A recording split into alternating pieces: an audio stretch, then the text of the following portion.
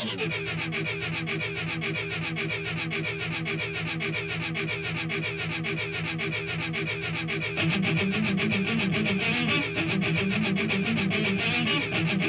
listening to Dynamo's Dozen.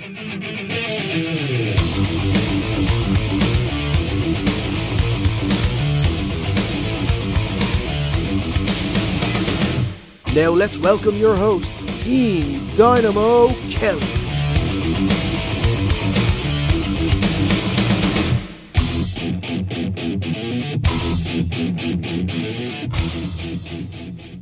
Welcome to Dynamo's Dozen, the podcast that I bring you each and every single week where I talk about whatever may be on my mind. From pro wrestling, sports, entertainment, music, movies, muesli, fresh socks and jocks, and everything in between. Never forgetting the talc. This is Dynamo's Dozen, and you are all very welcome to another episode of your favourite podcast with me, your host, Ian the Dynamo Kelly. And this week we have another amazing show for all of you where we're going to talk about one of the oldest and best wrestling promotions of all time, the NWA, the National Wrestling Alliance. From the past to the present to the future, this amazing promotion has seen some of the most amazing wrestling matches of all time. And from a company with incredible heights to some tragic lows, the National Wrestling Alliance has a history drenched with tradition, storytelling, smiles, laughs, blood, joy, pain, and tears. Stars like Harley Race, Ric Flair, the Great Luthez, the Funks, Dusty Rhodes, and many, many more have graced the canvas under the lights of the great NWA and have made what is considered to be many the most prestigious heavyweight championship belt in the history of professional wrestling, and still the most beautiful in my opinion, the 10 pounds of gold, the NWA World Heavyweight Championship. But now the NWA is back with a brand new studio television wrestling show each and every week, every Tuesday on YouTube and Facebook called NWA Power, and I for one believe that is the best TV show in the world right now, and it's only going to get better. So who better to join me this week and talk about the past and the bright, bright future of this amazing organization than Mr. NWA, a man that has worked for nearly 30 years to keep this prestigious name alive. This week, ladies and gentlemen, it is my pleasure to welcome Mr. David Marquez. Sit back, relax, and enjoy. So here I am with a very, very special guest this week on Dynamo's Dozen, making his Dynamo's Dozen debut. We've been talking about this for a little while. Welcome to the show, Dave Marquez, and thanks for taking the time to come on. Thank you for having me. I appreciate it. No, it's my pleasure. It's my pleasure. Listen, many people now will most people that would know the kind of wrestling business, that would be kind of diehard wrestling fans, would know you from many years in championship wrestling from Hollywood. You used to do pretty much all of the old NWA, stuff, even with the YouTube videos in NWA Australia, etc., etc. You were always the guy asking the hard questions, and here you are, still going, my friend, and still looking good. You got a fresh haircut today, so. I did. Thanks for noticing. Yeah, it's looking. Now that I'm back on camera, I gotta, stay a little more trim and have good hair and be clean shaven. And like I said to you earlier, I apologize. We're talking in Los Angeles, California right now, and it was really gloomy a little bit ago, and then the sun came out. So I apologize for the sunglasses, but it's hitting right in my eyes. Yeah. Inside the house, a lot of people might not know this, but the United Wrestling Network, which I formed after I lost access to the NWA about 7 years ago. Sure. It's ran out of my home. So, okay. So right now inside, right behind me, there's a crew working on Championship Wrestling from Hollywood, Championship Wrestling from Arizona, commercials, and bits, small tiny bits for the NWA shows. It's a working facility behind me, so I had to come out here so I wouldn't disturb them. Yeah, well, that's kind of cool. And plus, at least you get that opportunity. I'm in good old cold Dublin, Ireland, so I am a little bit envious there, I'm not going to lie. But but there we are. There we have it. Listen, I guess obviously we're going to talk about, you know, the Championship Wrestling from Hollywood, because that's obviously your baby as well. But let's kind of maybe start with I guess what's on the news on everyone's lips over the last 2 weeks. It's kind of seen quite a lot of content in wrestling. There's been debuts on USA Network. There's been debuts on TNT once again. But last week, one of the biggest debuts for me personally was obviously the return of studio wrestling with the NWA, the National Wrestling Alliance. And the new show was called Power. Obviously, we've had 2 shows now. Both have been amazing. And obviously, you are the face of that show in terms of you're the guy that asks the questions. And really, really good job, first of all, from my part. I just want to congratulate you guys on it. It's been... Thank you. Yeah, it's been absolutely great to see. How's it gone for you so far? What's been the feedback, I guess, from your end? Obviously, it runs every Tuesday. It's on Facebook and YouTube, so a little bit of a different concept. It's not network television right now, but it's still accessible to everybody. That's right. I mean, you're seeing it in Ireland. Yeah. You know, television is different in general, but the show, Power, has been in development for probably... I'd say at least 8 months, 9 months. Yeah. When Billy Corrigan and David Lagana left Impact Wrestling a little over 2 years ago, they came and met with me in Los Angeles, and we talked about what we can do together. And then I basically blurted out that the NWA was available for sale. Yeah. And I knew that I was never going to have an opportunity to purchase it back just because of circumstances. Yeah, so, of course. I pushed Corrigan in that direction, and lucky for all of us, he went through with it and purchased it. And 2 years later, we premiered this beautiful little show, NWA Power, and it was an awful lot of fun. Interestingly enough, it's humorous to me that, and this isn't negative or I'm not upset, but when people say, hey, studio wrestling is back, studio wrestling never went anywhere. I'm just happy that it's wrapped around the NWA again, and that people consider studio wrestling an NWA thing. I got you. Championship Wrestling from Hollywood is nothing but a studio show. Yeah, for sure. And we've been on the air for a little over 9 years. Yeah. And there's been many regional and local wrestling studio shows, but to be back on a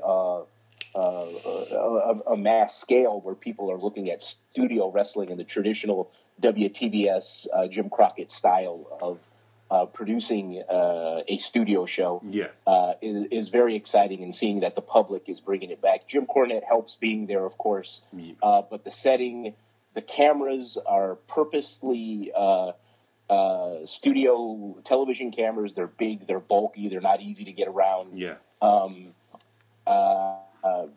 It's just it's quite magical when you walk into that facility and you see a set and you see a desk and you see the flags around the studio, and even Jim Cornette was blown away. And the neat part is we have a couple of people on the crew, the production crew, who worked on the TBS and WCW shows. So, really? Some of our staff. I'm sorry, my dog is barking. That's okay. He's just getting involved. That's fine. That's fine. What's your dog's name? It's been a fun time. Sport. I'm not calling you. You can stay over there. Welcome to the show, Sport. His name's Sport. What's that? I said, welcome to the show, Sport. Yeah, he's very famous around pro wrestling. He's chased, growled, or bit probably some of the biggest names over the last 4 years. Him and Colt Cabana, they go at it. It's pretty interesting. MJF, too. Him and MJF had great arguments. That makes sense. Look, going based... But one of his best friends is Peter Avalon, so... Okay, well, that's fair enough.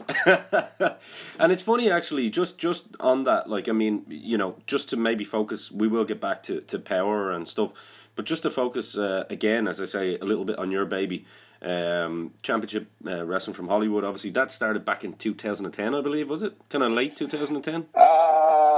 That's when we went on the air. Yeah. I think in November 2010 here in Los Angeles on KDOC TV. But prior to that, we were producing an NWA show. It was called NWA Pro Wrestling, or NWA Wrestling Showcase. And that was on the satellite and a lot of people saw that. Yeah. I'm getting to a point in my career. It's going to be 30 years in February that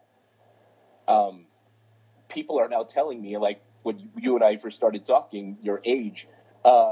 People are starting to tell me they've been watching me since they were a kid. Yeah. So I'm getting to that point of senior positioning in pro wrestling. So I think I've been producing a form of regional local television, wrestling television, since probably around 93. Okay. And going even when I came back to California after World Legion Wrestling, it's now called World League Wrestling, that I had with Harley Race and Gordon Soley in Missouri. Sure. We had a show. Then when I came back to Los Angeles in 99, I was sent to Ultimate Pro Wrestling, Rick Bassman's company, where we found the prototype, who is now John Cena. And a bunch of other Samoa Joe was there, and a bunch of people who became cogs in pro wrestling. So from about 1993 until, as you and I are speaking, I'm still producing a weekly television pro wrestling show. And it still looks great. I mean, it doesn't age at all. I mean, even some of the old stuff. I was always a big tape collector, so I always had a lot of stuff that I was able to get sent over from the States and vice versa, tapes, man. Tapes.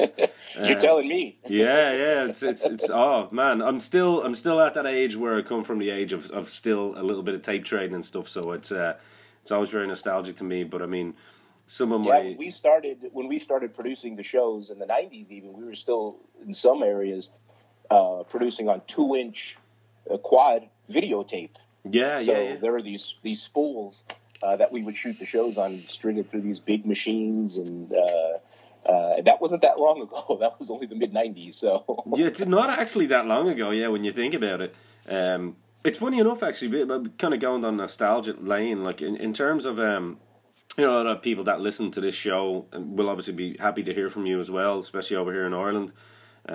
Obviously, you've known Fergal Devitt, Paul Tracy, the late great Andre Baker, John Moss. So you've had a big knowledge, I guess, in all of the I guess you could have still called them territories, except they were different countries of NWA. So we had NWA Ireland here, where I started, along with NWA UK, and you had European stuff as well, where a lot of the American stars were sent over.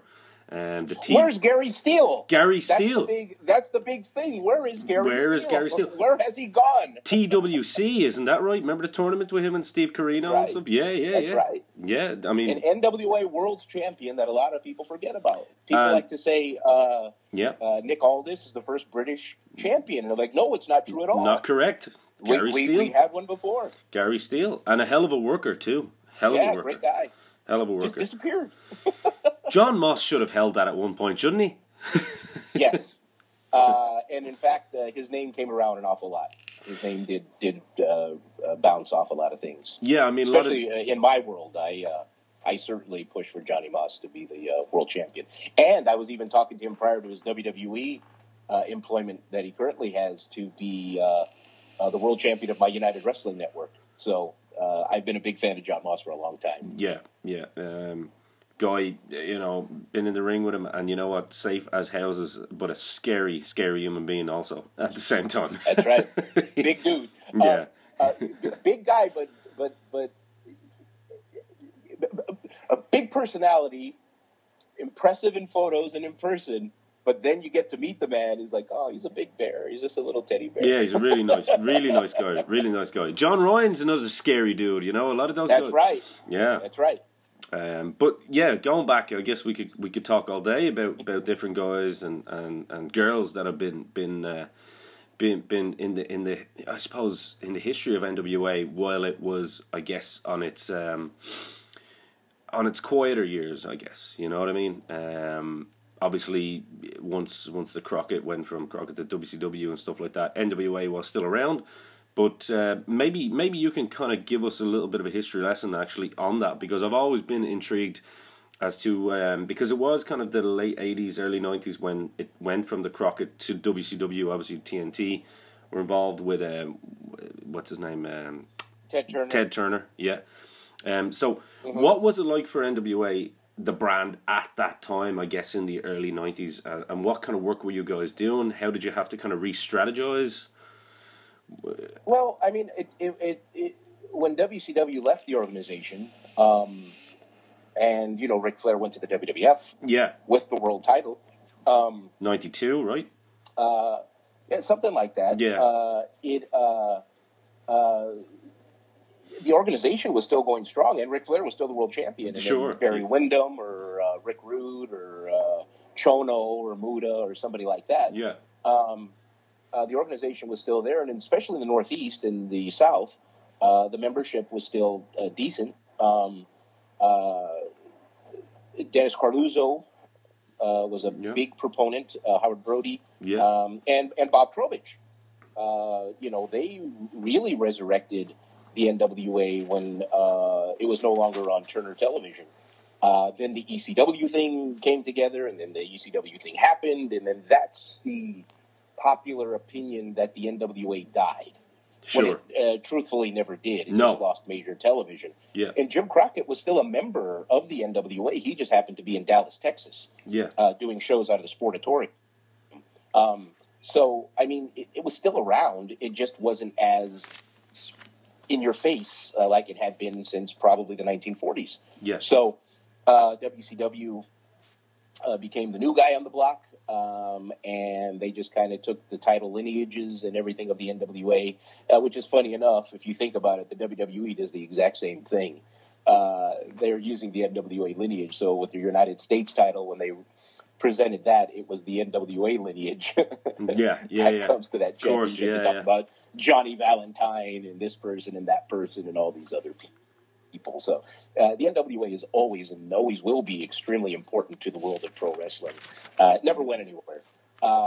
Then after, I think, 97, maybe,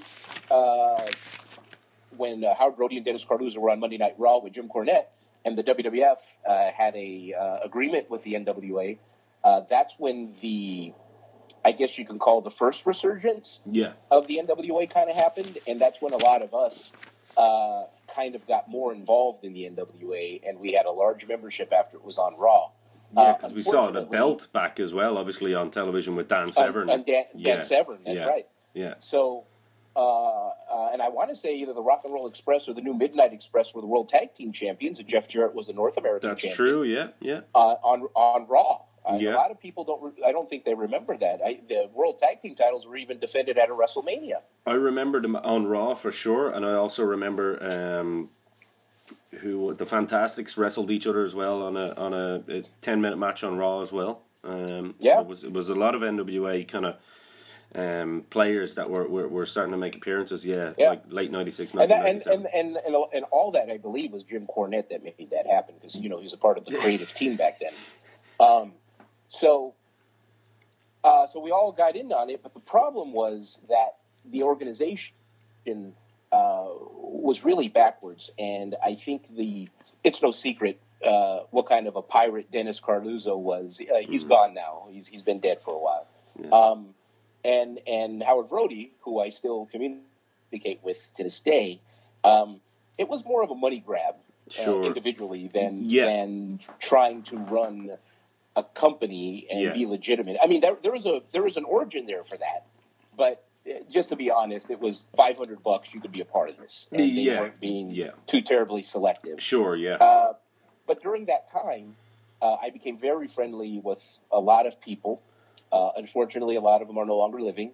But Ed Schumann, if you remember that name, in Chicago, became one of my biggest cheerleaders. He was with the NWA Midwest, and an awful lot of what I've been able to do would not have happened, I say to this day, without the support of Ed Schumann and Bob Trowbridge, who originally was our attorney. Sure. Years later became our executive director, because we were so backwards. I mean, we couldn't buy, this is an exaggeration, but not, we couldn't buy paper clips without 33 people saying, yes, buy the paper clips. Gotcha. And people were looking at dividends and the at certain points in time, we had decent money in the bank, especially when we were in business with Impact, TNA. But everyone was looking individually, and no one was looking at the ensemble of what this global thing could be. There were only a small portion of us who did. I was one of them. And when Bob Trowbridge became the executive director, he basically allowed me to be the 300-pound gorilla, 800-pound gorilla in the corner that no one could move. And I did that, luckily, because I was a vice president of New Japan. Yeah. And I utilized it for the first time, I think, ever in the company's history. I moved everything to the West Coast of the United States. Sure. So Adam Pearce became the world champion. People like Los Luchas became the tag team champions. The North American Championship kind of went around to Drew Onyx, who you probably know. Yes, for sure, yeah. Drew Onyx up in Montreal. Yeah. And then we put it on like Mike DiBiase in Texas. And Drew Onyx, by the way, just a special shout out. One of the best wrestling trainers / coaches anywhere. And his fame is, oh. He can sing. But yeah, and then at the time, that time I started nurturing talent. So that's where Fergal comes into the picture, and Machine Gun Anderson, and Joey Ryan, and Alex Kozlov, and Rocky Romero, and Samoa Joe, and Bryan Danielson, and Bobby Quantz, and the list just goes on and on and on up until where we're at now with successful people like Peter Avalon coming out of Hollywood, and Tyler Bateman on my program just was recently signed by Ring of Honor, I believe, a couple of days ago, full time. So this happens often, and Adam Pearce being a producer, a senior producer on WWE programming, and interacting with Vince McMahon every second of the day. I'm really proud of where everybody is. Yeah. I knew they'd be there. You may or may not have seen on our program right now, we have a Canadian, Dan Parker, a fun kid, full of life. I believe he has a future, still young. But, we're working on visas and all this stuff to make it legit, and that's always the hard part, especially in our current government. With Trump, are you dare mentioning Donald Trump? I didn't say his name. You did. I did. I said it. It's all good. Oh, here, listen, Trump, I love you. Give me a visa. I'll come over. I'll back you. It's so difficult right now. Yeah, Before of course.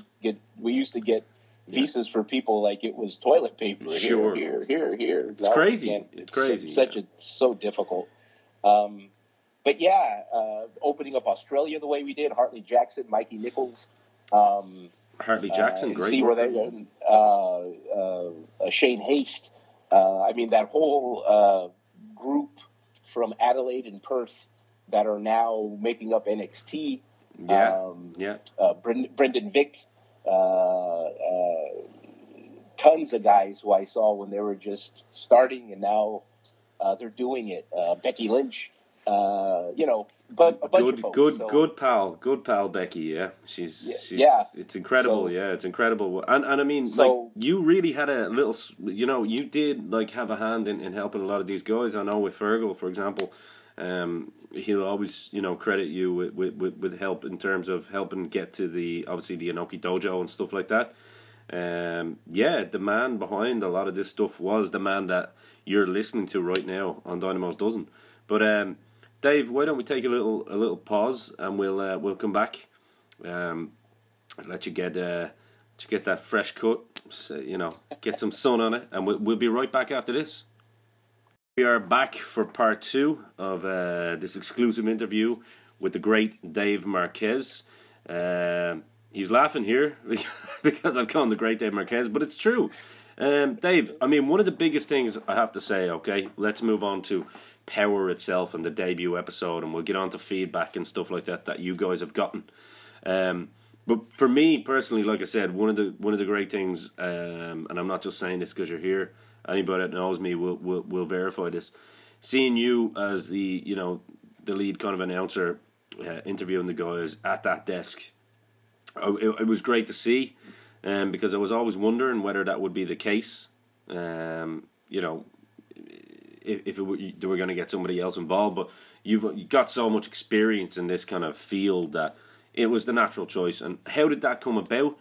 I guess 3 questions in one. How did that come about? What was it like during the show in terms of how were you feeling during it? Were you thinking was it going according to plan, I guess? And then thirdly, what's the feedback? What's it been like? What's the reaction? Well, how I got the job was interesting because I didn't think that was going to be my role on the show. Sure. I'm a television director and producer. Yeah. And I totally thought when we were talking about this through the whole course of getting it started, I thought I was going to be the director. Yeah. I didn't think I was going to be on camera at all. Yeah. Because I haven't even been on the Hollywood show on camera in years. Yeah. So I would say maybe a month out. Okay. Because they asked me to do a video, whatever the date that they released me saying I was a part of the show. I really just found out around that time that I was doing that. Yeah. And so I made arrangements with them to have Billy Trask, who's my pupil, yeah. to in television production, to direct the show. He also directs the Hollywood show, and he was the original director of the Arizona show. That's kind of like our developmental and production. I think I might be the only promoter who has a television production department that people start here and make their way up just like you would going to roster as a talent. Sure, so yeah. Camera operators, animators, yeah. editors, all that stuff. So Billy Trask started as a music guy for us, and I saw that he had an aptitude for production. And I asked him if he was interested in editing, and he said yes. So we started editing the Hollywood show, and then I made him, my technical director, which is the guy who presses the buttons when I make the call. Taught him to do that. And then one day during a show, probably about 3 years ago, I just stood up and walked away. And I said, it's yours. And he's been directing the show ever since. And he's the director of the NWA Power program. And awesome. So they asked me to be on camera. I agreed. I lost a little weight quickly. And yeah, you're looking good, dude. You're looking pretty jacked. Thank you. Looking pretty Thank jacked, you. yeah. Well, I work out every day with Peter Avalon and Dan Parker, and have for probably the last year. But then I found out I was going to be on camera, so I figured I shouldn't look middle-aged. So, I went out and got some new suits, and hopefully don't look that too terribly old on television. No, you're looking dapper. You're looking dapper, as we say in Ireland. You. Looking dapper. Thank you. So that's how that came about. Yeah. Now, did the show go as planned? I'm sure you saw the Jim Cornette Experience art that features me. Mm-hmm. Okay. Maybe you could flash that up so the people have a reference. But yeah. It's me on my knees cringing surrounded by paper on the floor. Yeah, it's on YouTube for anybody that wants to see it, yeah. So the reason is the Wild Cards, the World Tag Team Champions, came out, and they sort of almost flipped over the podium that I stand at. But inside the podium there are cubby holes. So I had freshly brewed coffee in there. Oh. I had warm tea in there. Okay. And I also had 3 bottles of Perrier in there, one that had been opened. Oh. Which they didn't know was in there. Okay. Why would they? And all of my notes for 4 hours of broadcasting. Oh, so everything was in there. So when you listen to the ring announcing and the towns and weights are not announced, yeah. It's because I didn't have them anymore. So when all of that went flying, the coffee got all over me. The tea spilled back into the drawer. So during the show, if you look closely, I'm sure you'll see dripping coming out of the thing. Jesus. And the Perrier, the one went away. So I don't know if someone stole them or what, because there were 3 in there. The caps were still sealed. Was it the Perrier and lime? Was it the Perrier and lime, or just a normal Not Perrier? lime, just regular Perrier. Yeah. Cheap bastards. Stealing your Perrier. Gone. So I had nothing. And some snacks I had in back there too, some peanuts and stuff. But because we're doing 4 hours of television. So anyhow, that all went flying, and to be quite honest, some of the talent I didn't know, so I don't know their background. I really don't know them, and at times I have a memory problem too, a short memory problem. So some of that went away, and I didn't know some of the people's names. So when you watch me, I'm looking down at new cards that I had scribbled just to remember some of the guys' names, because there's a lot of the newer people that I don't know. Yeah. So that didn't go necessarily as planned, and at times you might hear Jim Cornette throw jabs at me, and that's because I'm saying something that doesn't make the tape, that make the broadcast, that may not be correct, and I have to do it again. The studio saw it, but it doesn't make the actual show, and so Jim will come back and react to it, but the people will have no idea what he's reacting to. Okay. They're not going to hear it or see it. Yeah. Because I think he called me radioactive or something yesterday. Dave Marquez grew up down the street from a radioactive plant or something. It's because I couldn't read some of the words on the sheet that had been wet because it blurred. Yeah. So that's what he's talking about. But he's obviously having fun with you. In fairness, Jim is. Maybe. You don't know. No, Jim and I go way back, way back. It's funny. He and I were at the 50th anniversary of the NWA together. The 60th anniversary I promoted, and he was at for me. And the 70th, he was a commentary, and I did the directing of the show. So we were at 3 decades of the NWA together. That's awesome. Yeah. And I mean, I knew him prior to that as well. And it's funny because Jim Cornette, I suppose while we're on the subject, Jim Cornette, I'm still trying to get him on the show. So maybe after this you'll put in a word for me. I'll let him know. Yeah. But I listen to his show a lot, and I get a lot of the points that he makes. I also get Jim Cornette. A lot of other people don't. Jim Cornette does everything for a reason. We'll leave it at that. I don't like giving away anything. NWA should always be keep a little bit of our secrets. I'm sure is what you're thinking. 1,000%. Joey Ryan is one of my best friends in wrestling. I've given Joey Ryan, I'm not going to lie to you, Dave, I've given Joey Ryan some awful shit on this podcast, but it's purely because of the dick flip. It's not, like I say, look, it's anytime you're talking about a performer, you're talking about the performer as the character. You're not taking cheap shots at people. If you're taking cheap shots at someone personally, then it's a different story. Do you know what I mean? Even the character Joe's created. I mean, from when I had him with Machine Gun Anderson as World Tag Team Champions to what he is now, the Real American Heroes, to past the mustache ride. I mean, we're miles away from the mustache ride. but Joey going into his act is the best way to put it. Yeah. I'm proud of him. He came up with something that stuck. It's not easy to buy a home in Southern California, especially Los Angeles, with cash. And in the neighborhood that he's in, that home is probably a good $700,000. Well, that's fair. That's fair. If he is flipping someone with his penis, and people are paying to see him do that, God bless him. It says more about the people paying, really. Well, it may, but the world is what it is. I agree. As decadent as it truly is. So it's the 2020s now, so everybody better catch up. This is true. Yeah.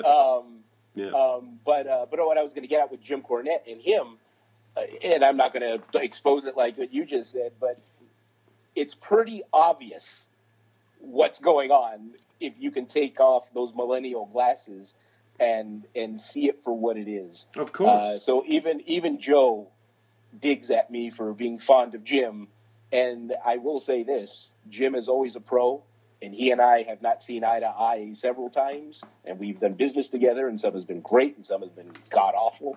And he has never once chastised me for my relationship with Joey Ryan.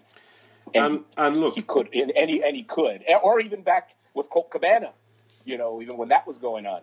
So he's always been a pro. Yeah, always. Well, look, and during these shows, he seriously was a pro. And look, at the end of the day, Jim Cornette, wrestling is his life. You know what I mean? So anybody that wants to throw, like I say, Joey Ryan, as I said, I've often had many a rant on some of the performance stuff. But like I say, you are correct. You know, it's funny enough because I've eased up on the kind of Young Bucks and the Joey Ryan stuff. Listen, Dave, you know kind of the background where I came from in terms of the kind of training we came from. So for us, and for me personally, wrestling was very, very real. You know, with guys like... Well, listen, Andre I came Baker. from Harley Race Yeah. and Gordon Soley. Yeah. And it doesn't get any more real than that. And Harley's been on the... California. Harley was on this show twice, actually. Harley was a good friend of the show, yeah. Rest in peace, yeah. He came on the show twice. And in fact, Harley was actually so kind enough the second time to come on and do a Dynamite Kid tribute episode on literally 10 minutes notice when he wasn't in the best of health. So that just shows you what kind of guy that I'm was. sure he was there. Yeah. He was That's there. the Harley point. Yeah, he was there. I'm going to tell you about what wrestling is.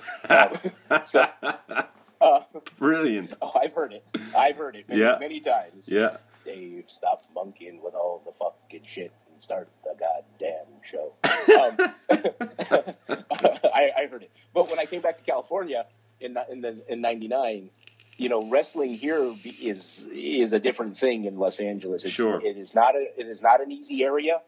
There are so many hybrids and influences here, from lucha libre to British to Japanese to television wrestling, and people are so confused. Talents are so confused of how and what they need to do. Each promoter wants something different. We're virtually less than 7 miles from one another, and it's a different idea.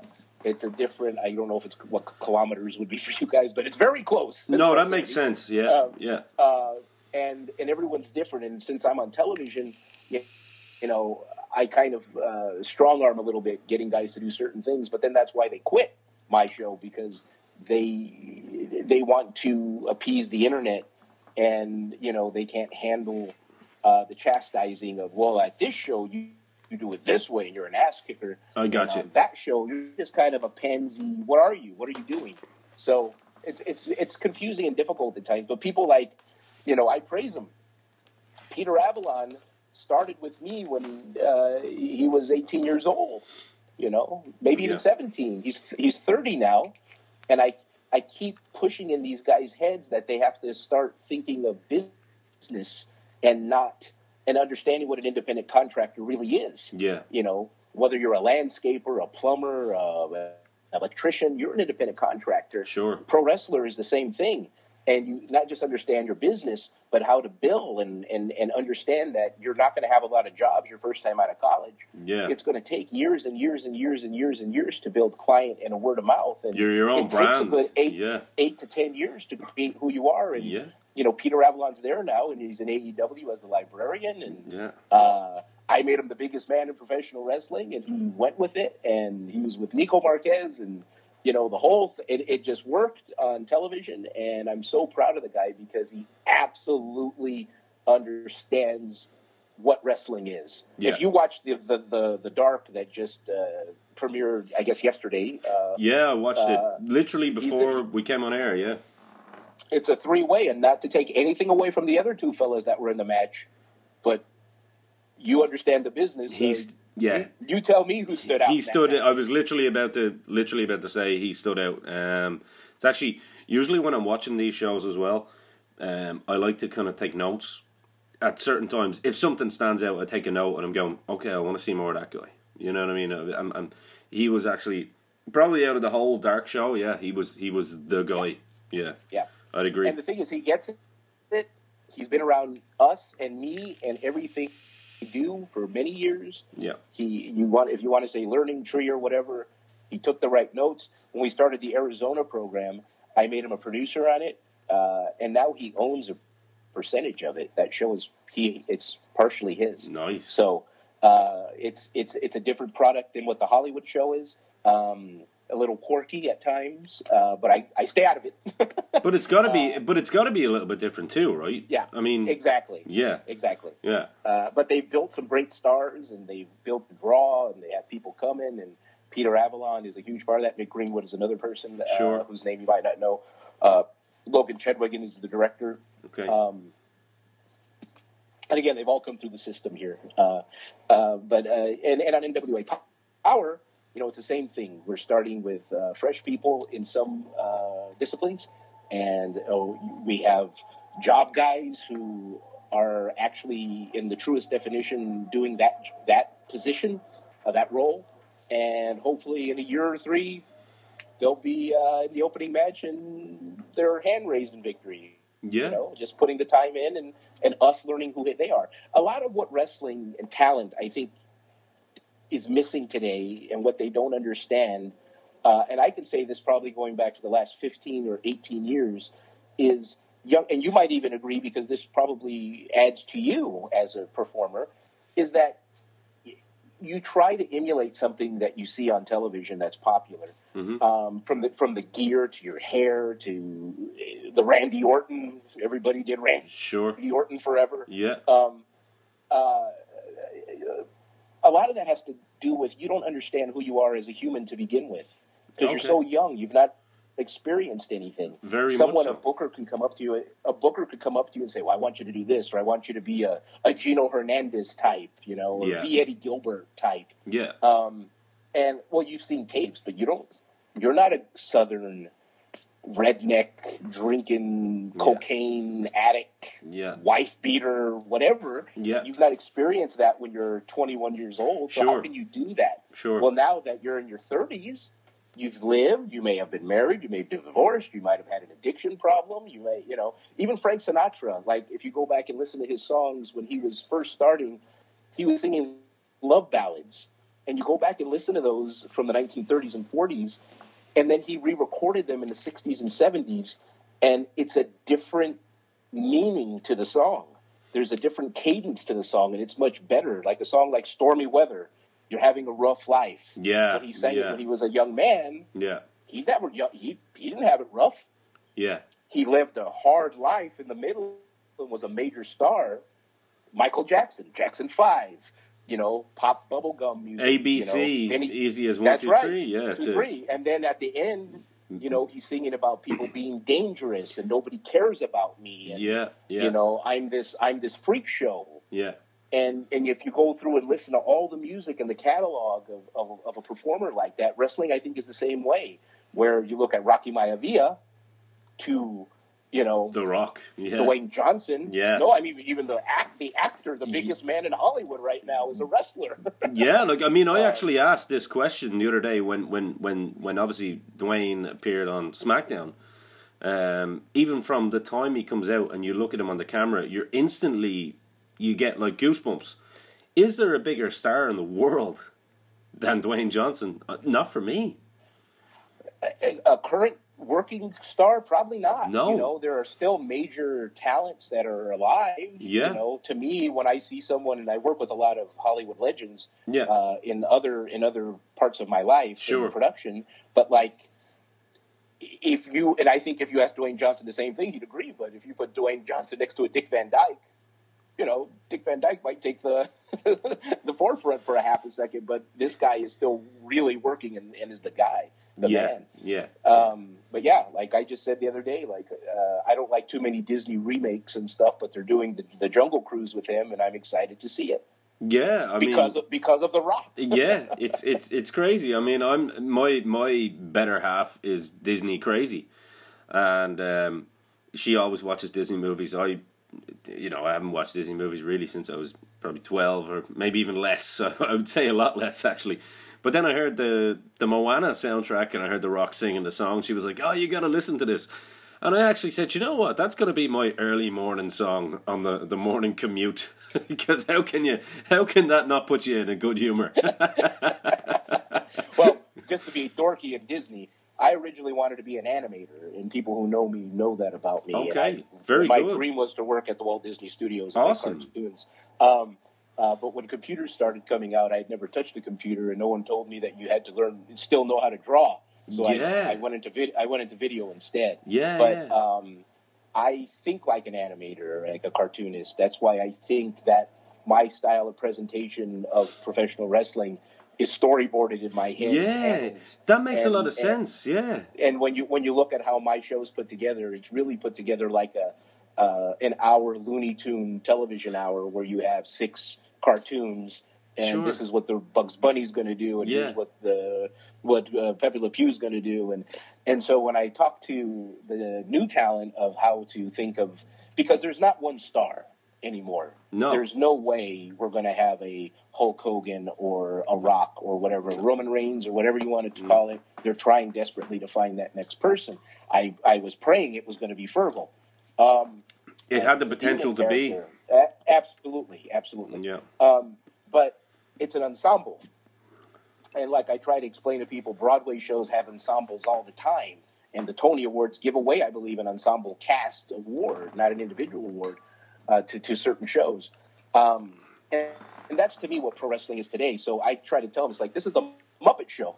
I'm Kermit the Frog trying to keep the thing together, and one week you'll have Fozzie, and one week you'll have Gonzo, and one week you'll have flying fish and, things exploding. Yeah. There's not necessarily one thing that's going to draw you to the program. And the WWE, I believe, has come to that headway, too. For a variety show and all around, that's probably the best definition of it. AEW was trying to do more of a traditional pro wrestling program, but I'm not sure that the audience is going to be there for that for the longest haul. I hope they're here for 20, 40, 50 years, of course.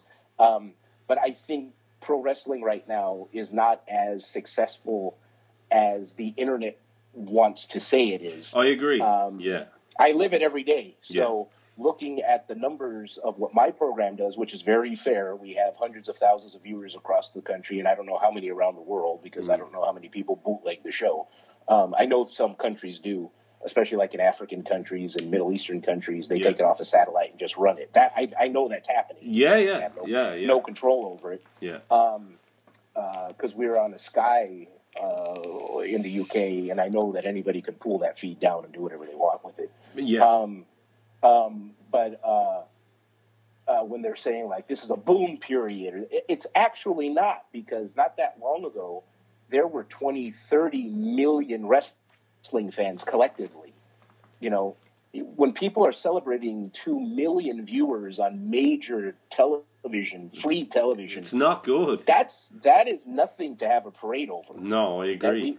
We as a business need to sit back and say, well, what happened? The audience didn't grow out of touch with us, I don't believe. It's just that other things came into play, but how did 18 million people just disappear and vanish? Yeah. And that's a big question that nobody wants to talk about. I agree.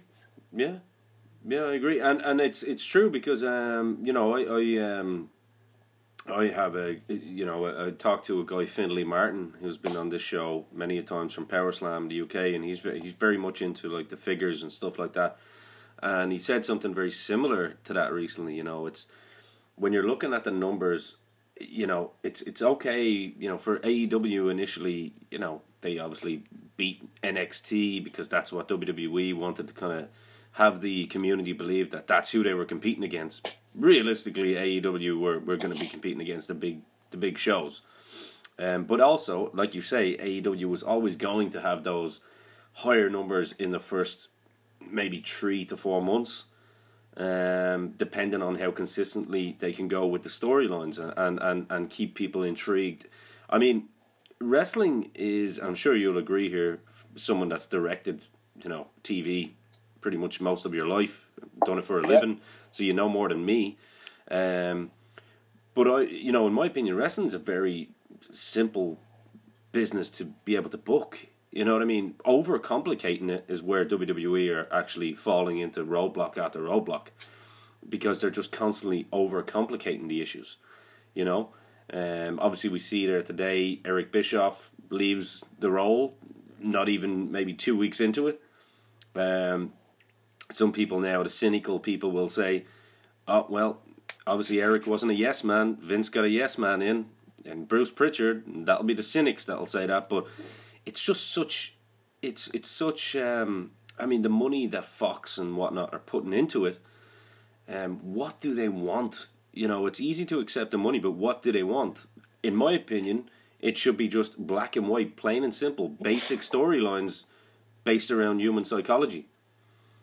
Yeah, it's so difficult, though, because everything just in life, I believe, is so complicated and convoluted. Okay. Like, who's a good guy anymore? Yeah. It's just a simple question. Yeah. When you can't trust, think about it, when you can't trust family, and you can't trust religion, and you can't trust your neighbors.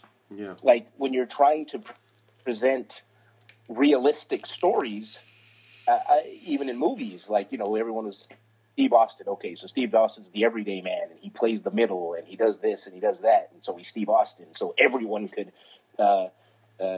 be in tone and in touch with who Stone Cold is, because we all have a little bit of Stone Cold in us. Sure, yeah. But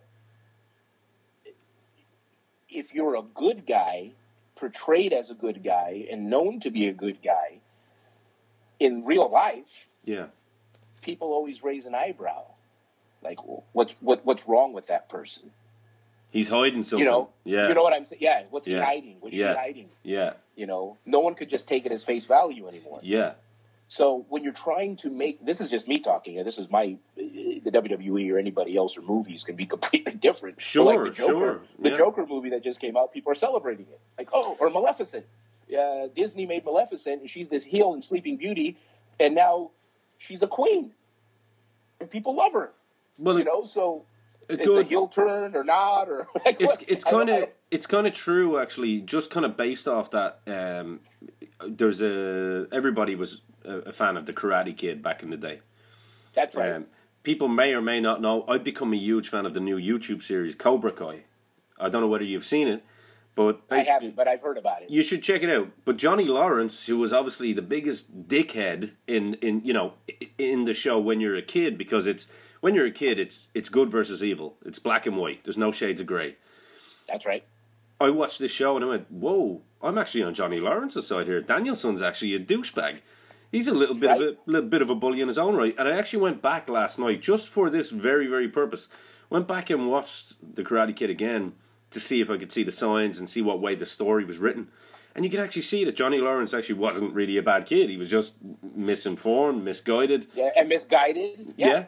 And it's so true. And so what you're saying, I didn't mean to segue from that, but what you're saying is really true. I think we're living in an age now where even young kind of adults, like, you know, from 12 all the way up till their early teens, they're a lot more informed on the basic human psyche than, say, we were back in the 80s and 90s. Social media obviously has a lot to do with that. Exactly. There's way more outreach. Someone was asking me just this morning, my neighborhood was blocked off right up the street because there was a murder suspect. Oh, wow. Just literally a block away from where I'm talking to you now. Wow. And there were 3 other major situations in my area with hit and runs and a mother and a 4-year-old being killed on the street. Wow. But as a child, you know, growing up in the 80s or whatnot, in the late 70s, we would never have heard of that until the next day in the newspaper, or later in the news if they decided that was news. Yeah. So today, with social media journalists and whatnot, or just neighbors and posting, you know, it's instant. The problem with that is that everybody has an opinion and they don't state facts. So you don't know the situation. Yes, the right up the street was blocked because of a murder suspect. We're not saying the guy who lives at 1234 Alvers is the murder suspect. Yeah. You know? Yeah. So that's part of the problem with the human psyche right now, that I believe when it comes to storytelling and individuals being wrapped up in their own agenda and their own thought process, and why Jim Cornette might get the heat that he's getting because the modern generation thinks a certain way. Even myself, I'm being edited all the time, and I grew up in that same generation pool of World War II veterans who were my teachers in elementary, junior high, and high school, Gotcha. Vietnam veterans and whatnot. Gotcha. You know, that's the generation that taught me, my grandfather, my father, and the prejudice and everything that you'll hear a term, well, he's a man of his time. Sure, yeah. Yeah. Well, that was not just one person, that was nations. Yeah, yeah. So it's there's a lot of all of that people, we don't have time to go into it, nor am I some sort of, I don't even know what you'd call it, some expert in this, but it's just the way that I think as I walk into a situation. Makes sense. I try to look at stories being boom, boom, boom. I'd say maybe 8 years ago, I had a story going on our TV with Willie Mack and Scorpio Sky. Yeah. And it was working really good because we found out we had a large urban audience in Los Angeles, a big black audience. And I had these two African-American, that's D-Man Dan Parker, by the way. So I had them going against each other for the television championship on our show. And I wanted Sky to say, and it is a racial term, I wanted him to call Willie Mack a boy, which is an old slave term. Yeah, for sure. And I was trying to get heat out of that on the show, and they were both not for it. And me being from another time, I didn't necessarily understand why they didn't want to do it. We came up with a different way of doing it and a different way of saying it. Yeah. But it would have been more impactful. Like if it was a movie, if we were actually shooting a movie, no one would ever have a problem with it because a character said it. Hey, all you need to do is look at Quentin Tarantino and Django. You know what I mean? Right? Exactly. Quentin Tarantino is a great example of that. Yeah. But if it's not a period piece, then it's not acceptable. You know, you can't say certain things or whatever. Yeah. So it's just storytelling, and it's showing villains don't know they're bad. Can I ask you a question based off that? Sure. Just a quick one. Sorry. Purely because me as I grew older, I grew up loving Hulk Hogan and Bret Hart. Bret Hart especially, his morals, his whole story, his message that he was sending. I wanted to grow up being that guy. You know. Fight for what you believe in, stand up for yourself and stuff like that. And Brett's obviously really believes that anyway, in general. And then I grew up, my first work was always as a heel, and I loved the heel side of things, yet still loving that moral virtue. But what my point is, do you think that people are just afraid of the heat now? I think that's probably it, because they're afraid that they've got to go out, they've got to be that guy 24/7. I think the only guy I can see in modern terms, and in terms of the latest young crop of guys, is MJF. He doesn't give a shit. He's just wants to be that. He's not afraid of the heat. And there's not enough... Max is not afraid of heat. Max will go out there and be the quintessential heel. Yeah. Chris Dickinson is also a great performer who doesn't care necessarily. Yeah. And I know them both off camera, and they're both beautiful people. A lot of what you just said, I believe, is true. Yeah. Younger people are afraid of the heat, but I think they're not afraid of the crowd heat in the traditional sense. It's the heat they're going to get from their contemporaries. Yeah. And not a lot of people won't break out. So when you watch like the NWA Power Show, what I believe is making it, and people are talking about the interviews, the promos, is that the guys are actually stepping out, and they're not themselves. They're actually portraying the character, like Ricky Starks. Yeah. You look at that guy, and he went out there and he hit a home run. Yeah. Aaron Stevens, he went out there and really hit a home run. Holy shit! Yeah. Wait until you see how that evolves. Yeah. Nick Aldis was the quintessential NWA World's Champion on camera. Yeah. He really was. Adam Pearce played the role. Ric Flair played the role. You know, it was done the right way. Aldis was perfect. Yeah, he was. Yeah. He really is. Yeah. So, you know, and he's not afraid to say things. And that's one thing about the Power program that I'm really proud of, the producers and the owners of the NWA allowing the guys to go out there and virtually be uncensored. I'm not necessarily given lines to say. It was watch the match, David, come up with something, ask them what you feel, and then guide them through if you need to. And I've not really had to guide too many people through the interview. Yeah, so like very much in the old Mean Gene role kind of thing, where it was, you're there as a kind of as a guide, but also there to kind of help out if need be. And listen, tremendous roles. I mean, from your role all the way to the guys that are from the characters as well. It's been absolutely beautiful to watch. I've got to say, it's well, thank you. We've had a great time making it, and it was a big ensemble. It wasn't just like I think a lot of people who are watching it. There's a credit roll. Look how many names are in that credit roll. Oh, yeah. At the end of the program, which is rare. Wrestling shows don't do that. The Hollywood show, we do it during our specials. We'll run a credit roll.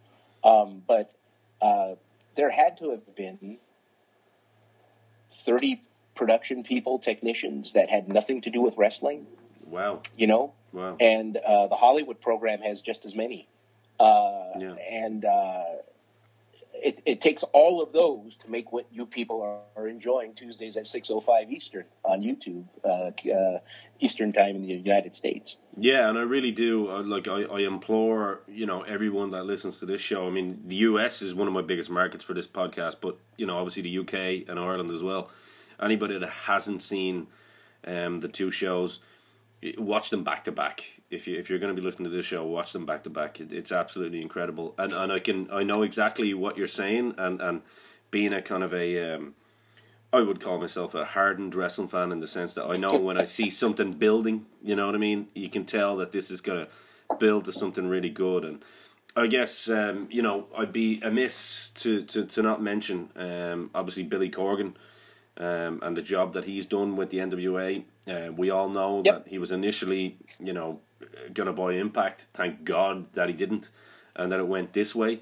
As soon as I heard he bought NWA, a lot of people were going, "Oh man, that's weird." I was like, "No, this is fucking great, man. This guy is." And he's been around wrestling a long time. I don't think people realize. Yeah. It's since how long he's been around wrestling, and I met him actually for the first time through the Cauliflower Alley. So. Many years ago. Shout out to Brian Blair. What's that? Shout out to Brian Blair. He's been on here before. Yeah.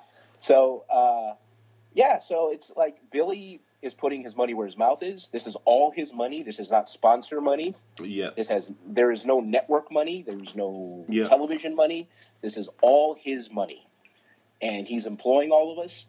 And I commend him. I've been in pro wrestling for a long time and running my own show for well over 25 years. And I know how difficult this is. Yeah. But luckily, he's an artist, and he's a perfectionist, and he's going to massage every piece of this just like it for a album and any other piece of art. And at the end of the day, we're going to have a lot of stumbles and bumps in the beginning. We're doing a live pay-per-view from the studio in December. I think December 14th. I could be wrong. Okay. Into the Fire. It's going to be live on Fight TV. I don't know the prices or anything. I'd go to nationalwrestlingalliance.com for that information, or at NWA on social media to find out. But we're going to do it live, and I'm sure there's going to be some mistakes. That's what it's about. You gotta. Like, I remember Raven saying years ago, everybody's trying so hard not to fuck up. You gotta fuck up to learn. You know what I mean? Yeah. You gotta do it. I think because media is so accessible to everyone, just your telephone, you could make a movie if you wanted to. Sure. Yeah.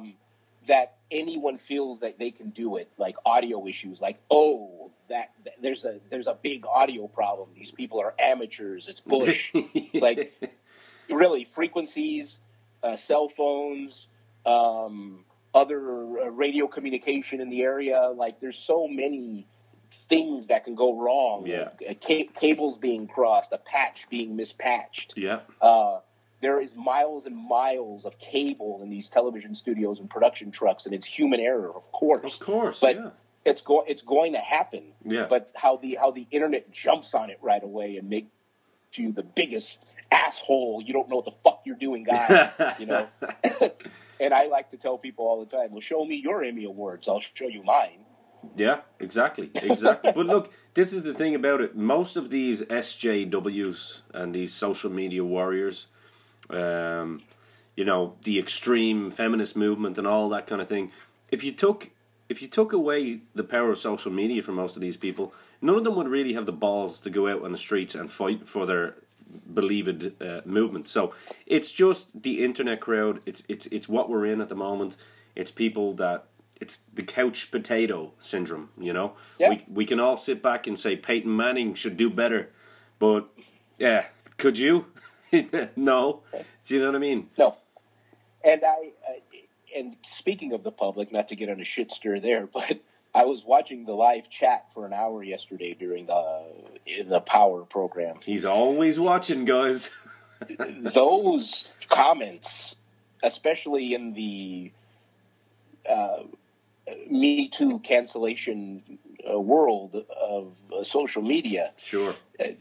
Some of you people should be ashamed of what you wrote, especially during those female matches. That was there was some harsh things being said. Yeah. And it's because you have no identity and people don't know who you are. It's the only reason. It's the only reason. There's an awful lot of rude stuff on there, and I'm no saint. Listen, none of us are saints. None of us are saints, Dave. But man, there's just so much going on in the world, in society, and pro wrestling, and trying to keep it clean is kind of difficult. I guess is what I'm trying to say. But yeah, not to go off too far. Just NWA Power, Championship Wrestling from Hollywood, Championship Wrestling from Arizona. That's my focus. Right now, we're working on Silver State Pro Wrestling in Las Vegas. Okay, awesome. And finally, a United Wrestling Network branded program I hope to be able to announce in the spring, where we actually will have our own world's champion. That doesn't mean the NWA will not be involved in that, because, their program's taped weeks out, and we produce a show every 2 weeks, and they're still going to need content. So yeah. I'm still proud to champion the NWA and have them a part of what we do. And listen, Dave, it's been a pleasure as we kind of wind down now. I just want to maybe have a little bit of fun with you. You're an old school. You're a wrestling fan first and foremost. That's obviously why you do what you do. I want to do something fun that they used to do in the old magazines.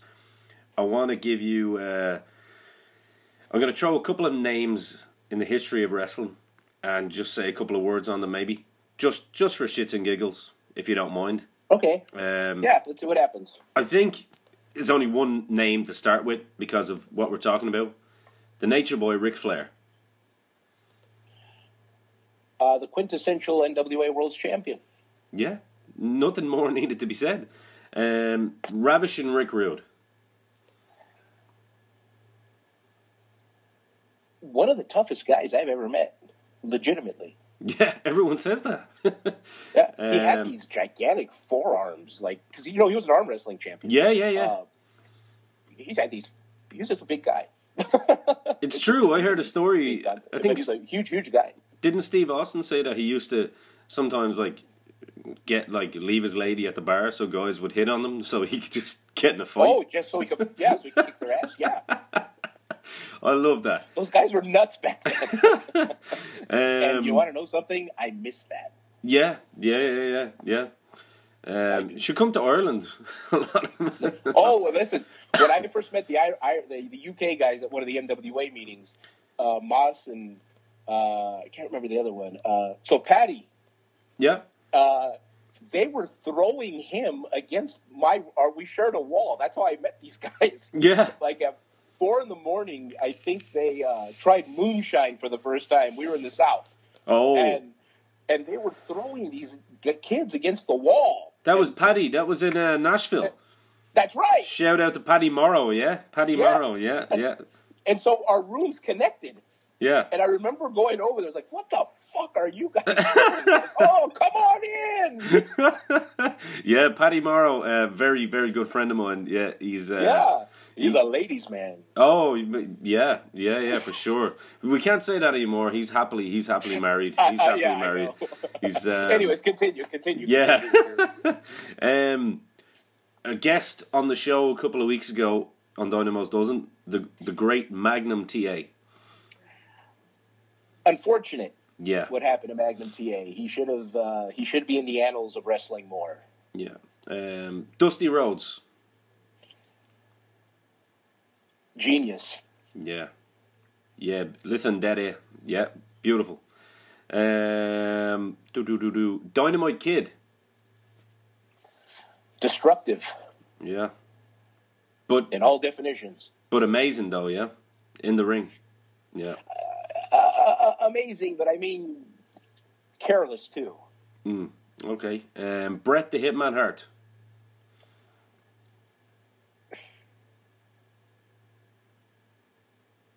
That's a tough one because it's like he's great, but like there's so much that goes around who Bret Hart is. He's like an onion. You just keep peeling and something else happens, or there's another reveal, and sometimes it's not good, and just like with anybody. But we're all humans. Yeah, I don't know. It's kind of mixed. I love his kids, and I know his ex-wife Julie well. Yeah, Julie's. No, Julie pretty good. Yeah. Lovely girl. And I guess there's only one name to finish on it now in the current climate. Jim Cornette. No, I'm kidding. I'm not going to put you there. It's professional. He is. I can't think of anyone in pro wrestling that is as rounded and professional as Jim Cornette. I mean, he if there's a master's or doctorate or whatever the titanium level of education is, platinum level, whatever, is Jim Cornette. He's the best. And then finally, keeping it current, Nick Aldis. He's the man. Yeah, I gotta say, in my opinion, I just figured the best wrestling match that I've seen, and this has been on a podcast. A lot of people couldn't believe I actually said this because usually I'm pretty critical of certain things, but the best wrestling match that I've seen in the last 10 years that I really got engrossed in, and I didn't really know the backstory other than the little video package, was Cody and Nick Aldis. That's at the 70th, yeah. Oh, that's just how pro wrestling should be. Yeah, it was difficult to cover. If you watch the thing, we had no lights out there. There's a lot of stuff that I didn't know about. All that stuff. And when the spotlight turned on, here's a little fun fact. The spotlight operator was Jeff Jarrett himself because he knew there was one up there in the Nashville Fairgrounds, and he went and turned it on, or we wouldn't have that light. That was Jeff that did that. Well, that's because Jeff is one of the great guys as well. Jeff is one of the good guys. So and I'm proud to have been able to say, and it's funny, Colt Cabana made a joke at the Power show when he did it, because I was warming up the audience too. And I guess I said, so a fan would bring something up, and I'd say something like, oh, I promoted that, or hey, I was I did this, or I did that. And Cabana kept poking his head out, and he was like, hey, Dave promoted that. Hey, Dave promoted that. Hey, Dave promoted that. And he was right, but I was the promoter to take the NWA World title to China. And Nick Aldis was the champion against Colt Cabana. And the reason I did that, it took 3 years to make that happen. And Simon Inoki helped me through IGF in China. But Harley Race said to me several times, there's only two places on God's green earth that I've never taken the world title. It was Russia and China. And so when I had the opportunity to do it, Dave Lagana was the first guy I called, and I said, hey, we could take the title to China. What do you want to do? He said, yeah, let's do it. So that's a big highlight for me, being able to, and to make a whole television show out of it. I'm the first, and if Cabana was here, he'd be laughing, but I'm the first promoter to bring a Western or North American broadcast out of China for wrestling. WWE's not done it yet. Well, that's a huge deal. Like, and we can, you can make jokes and kind of, there is no promotion like self-promotion at the end of the day anyway. So I'm all for it. But listen, Dave, it's been an absolute pleasure. I really appreciate you giving me your time. Hopefully we'll have you on again. obviously, once we get the pay-per-view and all out of the way, we can go back and maybe have a chat again and see how it goes. But absolute pleasure, Dave, and I really want to thank you from the bottom of my heart again. You're an absolute gentleman, and thank you. Keep doing the great work, my friend. Yeah, say hi to Paul and everybody for me over there. I will indeed.